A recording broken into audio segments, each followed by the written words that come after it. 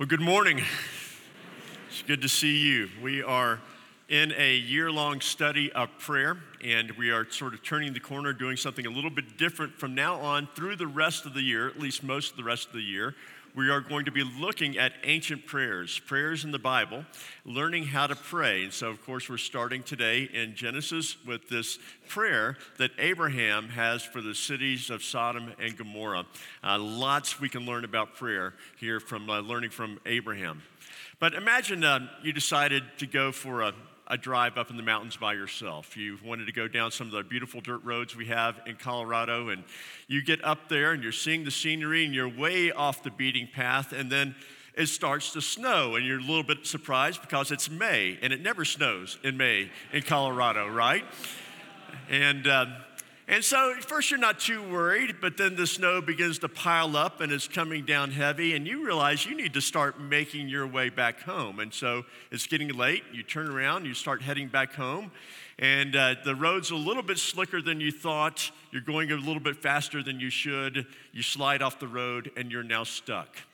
You are miles and miles from nowhere, and you're up there in the mountains, and it is about to get very, very cold. So you get out and you start walking, and you figure about 10 miles to civilization. It might take a while, but you get out there and walk, and you're cold and it's freezing. And suddenly you look off and it's getting dark, and you see a light in a window, and you didn't even know there were any cabins up here. And so you see this light and you start walking towards that light, and there's a cabin there, but you're trying to decide what you should do because you've heard about people who move to the mountains. And why do people move to the mountains? To get away from you, right? That's why they do that. And so you're wondering who's in there, and you look in there and you can see a man in the window, and he's a bit gruff looking, and you can't tell if he's alone or not. And you're thinking about going to knock on the door, but there's a big sign that says "Keep Out" in bold letters. There's snow in your shoes because you didn't wear boots because it's May. You're cold, you're wet, you have a long way to go. Do you knock on the door or not? Well, it could be. He's a very friendly man. He's in there with his wife, and she just baked some cookies. He's going to invite you to sit by the fire, right? That could be. Or it could be he thinks you're a trespasser and he shoots you on sight. It could be, right? You don't know. And so there's something about you thinking, I don't know whether I should knock. I don't know whether I should ask because I don't know who's behind that door, and you're afraid. At least I would be afraid. I wouldn't know what to do. In fact, to be honest, I probably would keep on walking. Because I don't know what I'm going to find behind that door. I think that's the way many times we approach prayer. We don't know who's behind the door.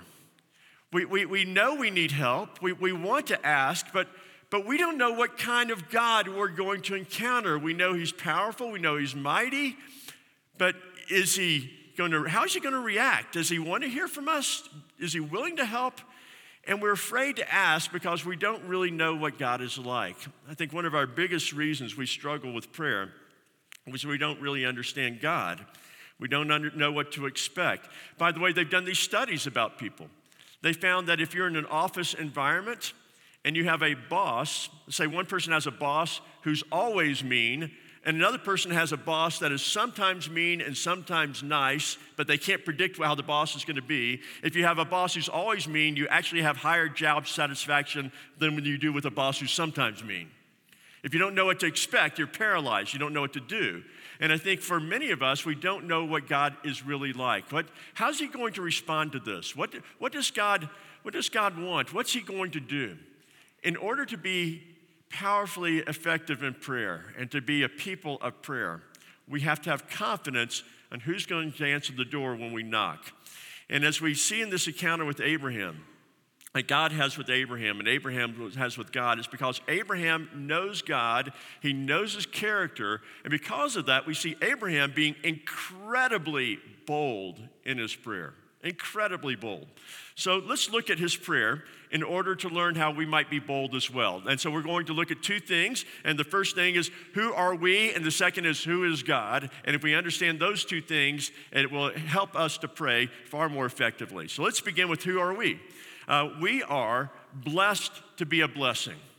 We are blessed to be a blessing. Now, when Abraham was 75 years old, God made a promise to Abraham. He said, I'm going to be a God to you, to your descendants after you. I will bless those who bless you and curse those who curse you. And so I'm going to bless you, Abraham. But I'm not just going to bless you. I'm going to bless you to be a blessing, because through you, all the families, all the nations of the earth are going to be blessed. You are being blessed, and because you are being blessed, you are going to be a blessing to others. You're blessed to be a blessing. Well, that was when Abraham was just a young man at 75. That was 24 years earlier. He is now 99 years old. His wife is a mere 89 years old. They have had a child through Hagar, but that's not the child of the promise. And so now Abraham still doesn't have this promise fulfilled. He's 99, she's 89, and he's got to be wondering, where's the blessing? How am I going to be the father of a great nation if I can't even be the father of one? And so it seems to be an impossible situation for Abraham. There's no way he can be a blessing. But the Lord then, before, we didn't read this part, but before he is there, Abraham's 99 years old, and he's sitting there, and it's the heat of the day, and he's sitting there, maybe not in his rocker, but he's sitting there at the door of his tent, and he's looking out, and he sees these three travelers coming by. And he invites these travelers to come in for a feast. And it's quite a feast. What he says to them, let me give you a little morsel of bread. And by morsel of bread, he means slaughter a cow, bake some bread, full meal, the whole bit. That's what he means. He gives them this remarkable feast. What Abraham does not realize initially is that two of the three men are angels, and the third one is the Lord himself in human form. And Abraham prepares them this feast, and as the three get up to go, the Lord says to Abraham, by the way, this time next year, Sarah is going to have the son. You are finally going to have the child of the promise. Sarah laughs, different story there, don't have time to go into that. But God says, no, this is going to happen. You're going to have a child. And then as the three get ready to leave, the Lord says, shall I hide from Abraham what I am about to do? Because God is headed off to Sodom. Shall I hide from Abraham what I'm about to do? And the reason this is a relevant question is because God has promised to bless Abraham, and not only that, he's called Abraham to be a blessing to the nations. And as God's chosen people, Abraham and his descendants are to be a blessing to the nations. In fact, that verse in Genesis 12, when God says you are to be a blessing to the nations, can also be translated as a command, be a blessing to the nations. And so God says, shall I hide from Abraham what I'm about to do to this nation over here? Because Abraham is called, in a sense, to be a priest on behalf of the world.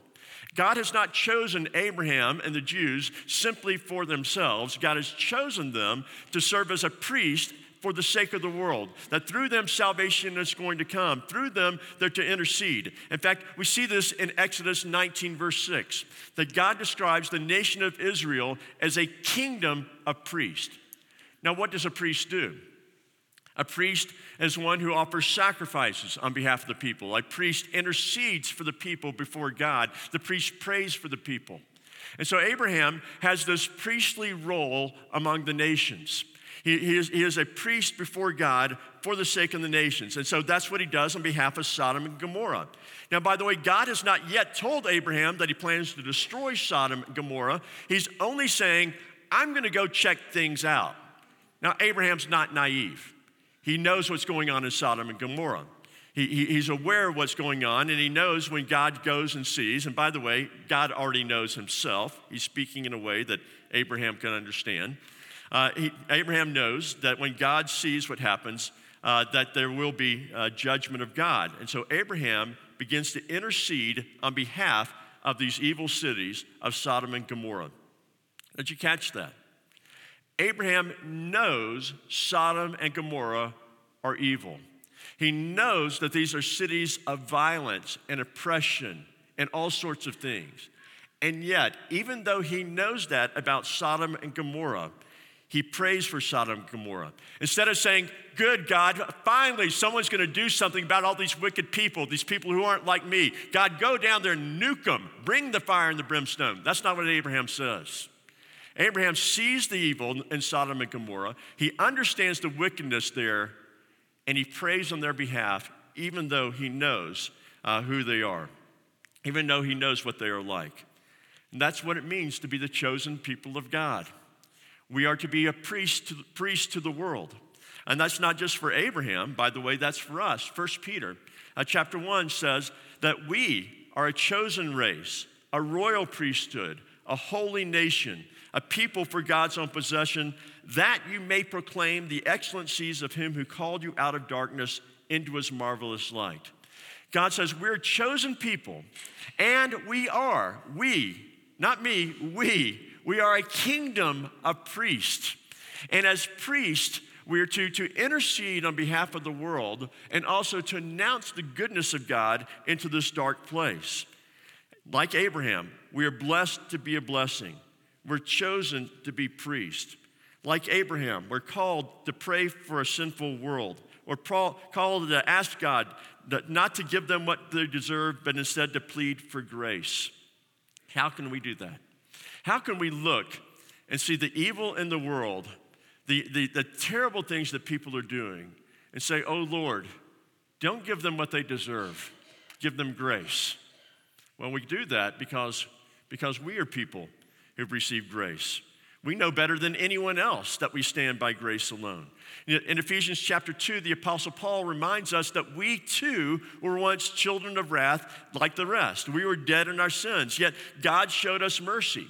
And because of this, because we know that we stand by grace alone, when we look out at others, no matter what they're doing, we can't look out at them and say, nuke them, Lord.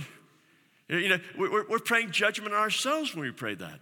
We're saying, Lord, we stand here by grace. You've shown us grace. You've shown us mercy. Lord, please, even as you've shown us mercy and grace, we plead for mercy for them.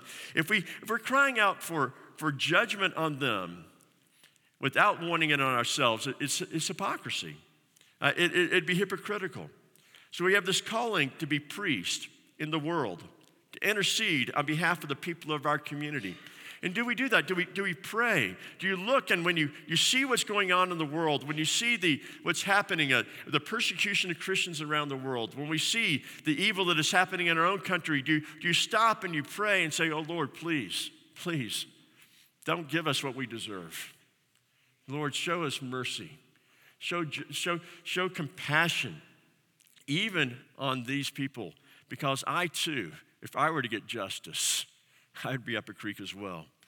Well, the reason we oftentimes don't do that, one of the reasons, let's be honest, oftentimes when let's be honest, say that in church. Do I have to say that in church? Yes, I do. Let's be honest.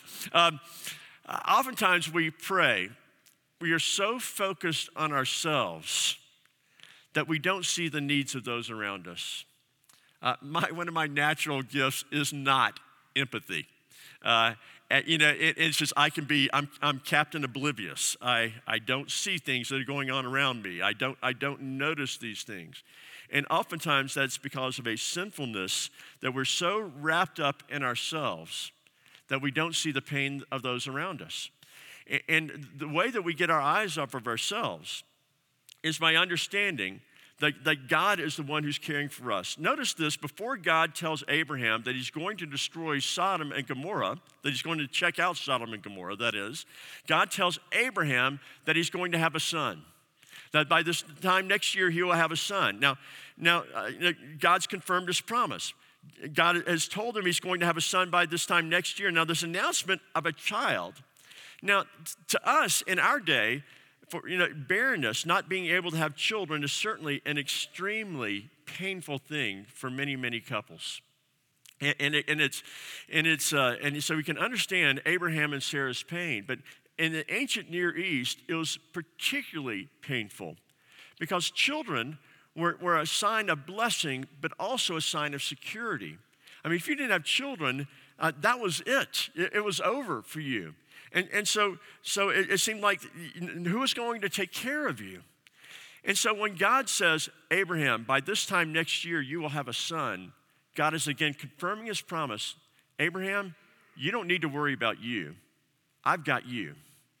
I'm caring for you. Now imagine this. What if we actually believed God's promise when he says, I will be your God and you will be my people, and I'm going to take care of you. I will never leave you, never forsake you. You don't need to worry about you. Think of how much time you would have if you didn't worry about you. I mean, think how much energy you would have if you didn't have to worry about you. What if you could take your to-do list, all the things to worry about, scratch you off, you're taken care of. God's got you. If God's got you, you don't need to worry about you. Now you can have a priestly heart towards others. Now you can see the needs of others because you're not worried about you. When we're convinced that God cares for us, we don't have to worry about ourselves. Jesus put it this way. He says, consider the birds of the air. This is in Matthew 6. He says, they neither sow nor they reap nor gather into barns, yet your heavenly Father feeds them. Aren't you more valuable than the birds? I mean, the birds, he provides for them. Won't he also provide for you? We become so consumed by our own wants, needs, and feelings that we become what St. Augustine, he was an African theologian, 5th century, St. Augustine said, we are inconvertus in se.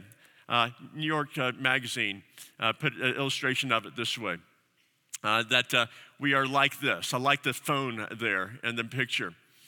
We are inconvertus in se. We are curved in on ourselves. We are looking so inward. It's all about us, or as Paul Tripp says, my wants, my needs, my feelings.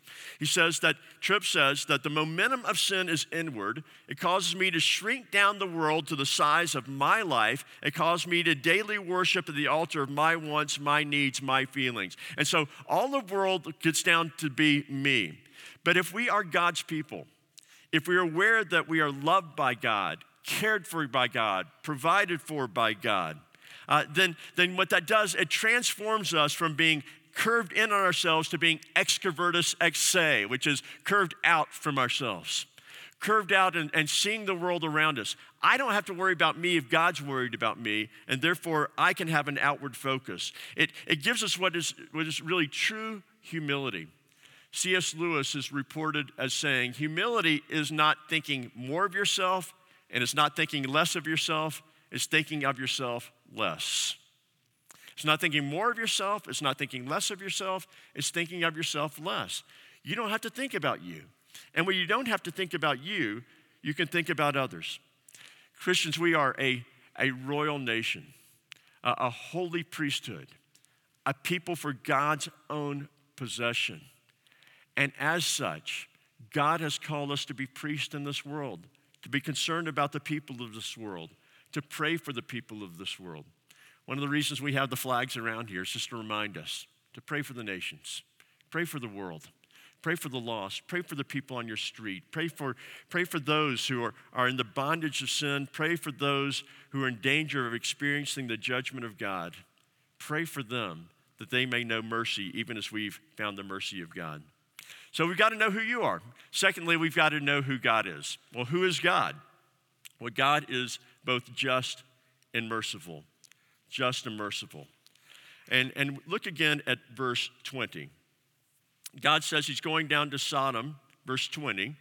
The Lord said, because the outcry against Sodom and Gomorrah is great, and their sin is very grave. Now, God is not going down to Sodom and Gomorrah because of a few minor picadillos, but because of acts of unspeakable evil. Now, in our day, Sodom and Gomorrah have become synonymous with homosexuality, and there certainly are a number of biblical passages that deal with homosexuality, adultery, fornication, even lust. And so the Bible is very clear that these behaviors are offensive to God and are opposed to human flourishing. But if you read Genesis 19, the next chapter, when we read about Sodom and Gomorrah and the rescue of Lot, what we find here is that the men of Sodom are not looking for consensual activity. They are sexually violent predators. And what we have in the sin of Sodom and Gomorrah is this extreme violence, extreme brutality that is part of their culture. The prophet Ezekiel, in Ezekiel chapter 16:49, gives us another glimpse into the evils of Sodom and Gomorrah. Ezekiel 16:49 says this. It says, behold, this was the guilt of your sister Sodom. She and her daughter had pride, excess food, and prosperous ease, but did not aid the poor and the needy. So the sin of Sodom that God mentions here is not just sexual immorality, but it's violence, it's oppression, and it's a failure to care. They have the means to care for the poor among them, but instead of caring for them, they abuse them and mistreat them and are violent towards them. And so we read here in Ezekiel and in Genesis 19, Sodom and Gomorrah were excessively violent and callous. And so in verse 20 of our passage, God says, the outcry against them is great, and their sins are very grave. These cities have become cesspools of human violence and degradation, and people were suffering as a result. People will say, how can God be good and be a God of judgment? And here Genesis 18 answers that question for us. It is because God is good, he's a God of judgment. The outcry of the violence and the evil that is going on there has come up to God, and he's a righteous judge, and he hears about the suffering that is happening because of the people in Sodom and Gomorrah. And God, as a righteous judge, can't simply ignore it. He can't allow the violence to continue and the evil to continue and the human suffering to continue. And so God must act. It'd be cruel for him not to act. It'd be like a policeman standing there watching as violent crimes take place and having his arms folded. You would say, that's an awful policeman. It's an evil man who does nothing. But God can't do nothing. He must act because he's a God of love. And so these cities are in danger of facing God's judgment. And Abraham knows this about God. He knows that God is just, and he knows that God will not act in a capricious way. He's not a God who simply throws divine temper tantrums and says, brimstone here, brimstone there. He's a God who acts out of love and out of justice. And so because of this, notice how Abraham prays. He doesn't simply ask for mercy for Sodom and Gomorrah. He prays towards God's justice. He appeals to God's justice. He says in verse 23, will you indeed, O Lord, sweep away the righteous with the wicked? That doesn't sound right. Verse 25, far be it from you to do such a thing, to put the righteous to death with the wicked, so that the righteous fare as the wicked. Far be it from you. Shall the judge of all the earth do what is just? Do you notice the boldness of Abraham's prayer? He's coming before God. He says, God, if you just wipe away the city and there are innocent people there and you just kill the innocent indiscriminately with the wicked, he says, that's not right. That's not just. You can't do that. Now, what gave Abraham the boldness to pray that way? He knows the character of God. He knows that God will not do what is wrong, that God will only do what is right, and he pleads with God on the sake of justice. So here's what we learn about prayer. The more you know about the character of God, the bolder you're going to be in prayer. And when we pray, we're not asking God to go against his nature. We're pleading with God based on who God is. God, this is justice. We're praying that you would act in a just way, that you would do what is right. And so Abraham starts by praying that God would spare the entire cities of Sodom and Gomorrah, even if there are only 50 people there. Once God agrees to that, Abraham says, now what about if there are only 45? Just for shortness of 5, are you going to really bring judgment on them? And God says, no, I won't. And then he keeps going all the way down to 10. Now, at first, this sort of looks like negotiations, right? They're kind of haggling over the price of the car. Okay, well, you take $50 now, how about $10? It seems like this negotiation. That's not what's happening. Abraham is not negotiating with God. Rather, what Abraham is doing, we see with each question from Abraham and each response from God, the truth of God's justice is being drilled into Abraham's heart. God will by no means sweep away the righteous with the guilty. God will by no means go against his own holy character. The judge of all the earth will always do what is right in everything that he does. And again, God confirms to Abraham and to us that he will do what is right. The innocent will not suffer the judgment of the wicked. Now, why is this important in prayer? Because when we go to pray, we go to God and we plead with him on the basis of justice. I'm saying, Lord, do what is right. Now, where this gets to be a challenge is there are times when we will question the goodness and the justice of God. I do this. My guess is you do this. Every week in this church, somebody loses a loved one. Every week, someone here faces a tragedy. Every week, a member of this church is in the hospital. Every week, a number of families in this church experience some sort of marital or family crisis. Every week, a number of people walk into this building with incredibly great pain. And if this is not your week, one day it will be. It is coming. And in those times, when tragedy hits you, and it seems that, or it's hitting someone you love, you're going to begin to say, why? Why is this happening? God, you're not fair. Now, there's nothing wrong with crying out and saying, oh, Lord, why is this happening? That's a biblical prayer, by the way. We see it throughout the Psalms, where the psalmist cries out and model prayers for us, Lord, I don't understand. I don't get it. Why is this going on? And he continues to cry out against the Lord. But what can happen is you go from crying out against the Lord to accusing of the Lord. And then you go from accusing of the Lord to pronouncing judgment on the Lord. Lord, you are an unjust God. Lord, you do not do what is right. It is not right for you to do what you've done. It is not right for you to treat people in this way. And when that happens, then the distance between you and God grows, because why are you going to pray to an unjust God? Why are you going to pray to a God who doesn't do what is right? And so again and again, we must remind ourselves of who God is. That God is just. He always does what is right. We don't always understand what God is doing.